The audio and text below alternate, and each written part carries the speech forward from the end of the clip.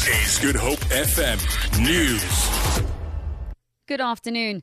A man believed to be in his late 20s has been killed when his vehicle crashed into a pole in Lansdowne. The incident happened this morning in Turfel Road. ER24 spokesperson Werner Vermaak says when paramedics arrived on the scene, they found the vehicle standing on the pavement against a wall. It was clear that the vehicle had overturned before it came to rest on its wheels. Vermaak says the man was trapped inside the vehicle. The local Metro Rescue Services were called through to the site to extricate the man from the vehicle. Sadly, there was nothing more the paramedics could do for him, and he was declared dead on the scene. The exact circumstances surrounding the incident is not yet known, and local authorities attended the scene to conduct an investigation. COPE has condemned President Jacob Zuma's decision not to suspend or institute an inquiry into the fitness of embattled National Prosecuting Authority advocates Lawrence Mrwebi and Nomgcobo Jiba to hold office. Zuma's announced his decision pending the finalization of legal procedures. COPE says this further exposes the president as someone who would rather defend his friends than respect the rule of law and execute his duties.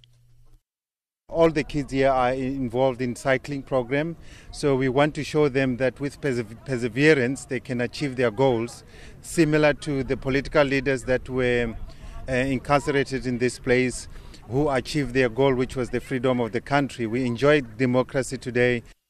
The Sports Trust Schools Development Cycling Program has celebrated 12 years of existence on Robben Island. About 138 development cyclists from 12 schools in the Western Cape made the trip to the island where they attended a ceremonial handover of bicycles. 90 of the cyclists will be competing in the Cape Town Cycle Tour.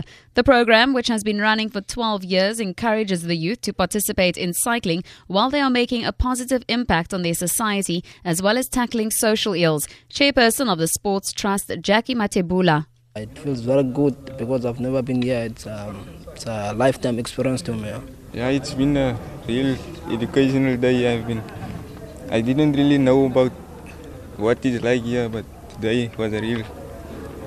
This is my first time here on Robben Island, and I'm excited to learn more things here around on the island.